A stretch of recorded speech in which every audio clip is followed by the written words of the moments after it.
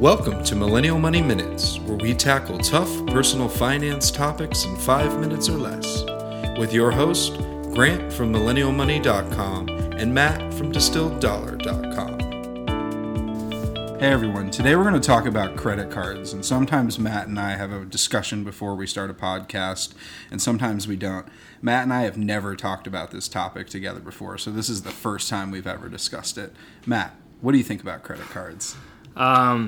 So, obviously I've thought about it a lot, and I'm curious to hear what Grant says here, but I actually don't recommend credit cards. There's a lot of reasons to it. I would say the first and foremost is that we've sort of gotten this situation ourselves where, buying things on credit becomes easier and easier, and we sort of detach from spending money, I feel, once we, just hand over a piece of plastic. I think there's a very different feel to handing someone cash. And there's been studies on this too, where people who spend only cash end up spending a little bit less than people who buy things on credit cards. So that's one reason why I don't recommend it. But then also too, having now an audience of, people that come to my site, the reason why I don't recommend them is because, if 100 people read my, review of the XYZ card and all the benefits and rewards, my concern is that there's going to be 5 people that sign up and then they, rack up a big amount of credit card debt, and then all of a sudden something bad happens in their lives and they're not able to pay off the debt, and then they get stuck in a cycle of paying, high interest on the credit card. So I think there's a lot of benefits, a lot of rewards out there, but I think overall there's a reason why all these credit cards have such big rewards is because they are making a lot of money off of people who are kind of stuck in this game of paying high interest on their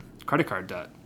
Yeah, no, I couldn't disagree more. I think that credit cards are incredible. I think that, for me personally, I haven't paid for a flight in over 5 years since I've started using credit cards. I was early adopter of travel hacking, following the points guy, just trying to maximize my rewards. I think I have over 400,000 Chase Ultimate points right now, literally, and don't do as much travel hacking now as I used to, but literally using credit cards has helped me travel all over the world for free, upgrade to first class flights to Asia, and none of that would have been possible, or at least it would have cost me. One example, I flew first class round trip to Tokyo from Chicago, and the actual ticket price was $21,000, and I got it free for points. Had an awesome time. You actually can eat sushi, and I got a massage in first class on ANA. So huge fan of credit cards if you can use them responsibly. I think one of the great things about credit cards too, if you use them responsibly, they can do great things for your credit score. I've had a credit card, my longest open credit card, I think has now been open almost 15 years. And so, it's really helped my credit score. Now, when you add up all my credit cards, I actually have access to over $270,000 of credit. So my credit utilization ratio is very, very small. I put everything on credit cards, and I'm a huge fan. So I don't recommend them necessarily on my site. Haven't written any posts about them, but they've had a huge impact on my life. And I think that, like anything, it's how responsible you are and how you use them.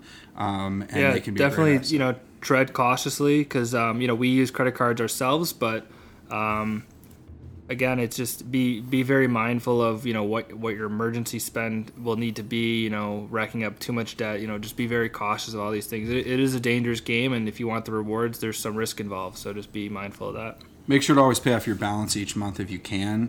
At least pay 90% if you can't pay the full balance, but once again, pay your full balance. In the last 5 years, I've paid my full balance every month, every time. And so if you can use credit wisely, makes a lot of sense. So hope this was helpful. Thanks for stopping by, and we'll talk with you soon. Thanks for listening to Millennial Money Minutes. If you liked this podcast, please leave us a review on iTunes and subscribe. If you want us to cover a specific topic, use #MillennialMoney on Twitter or visit MillennialMoneyMinutes.com.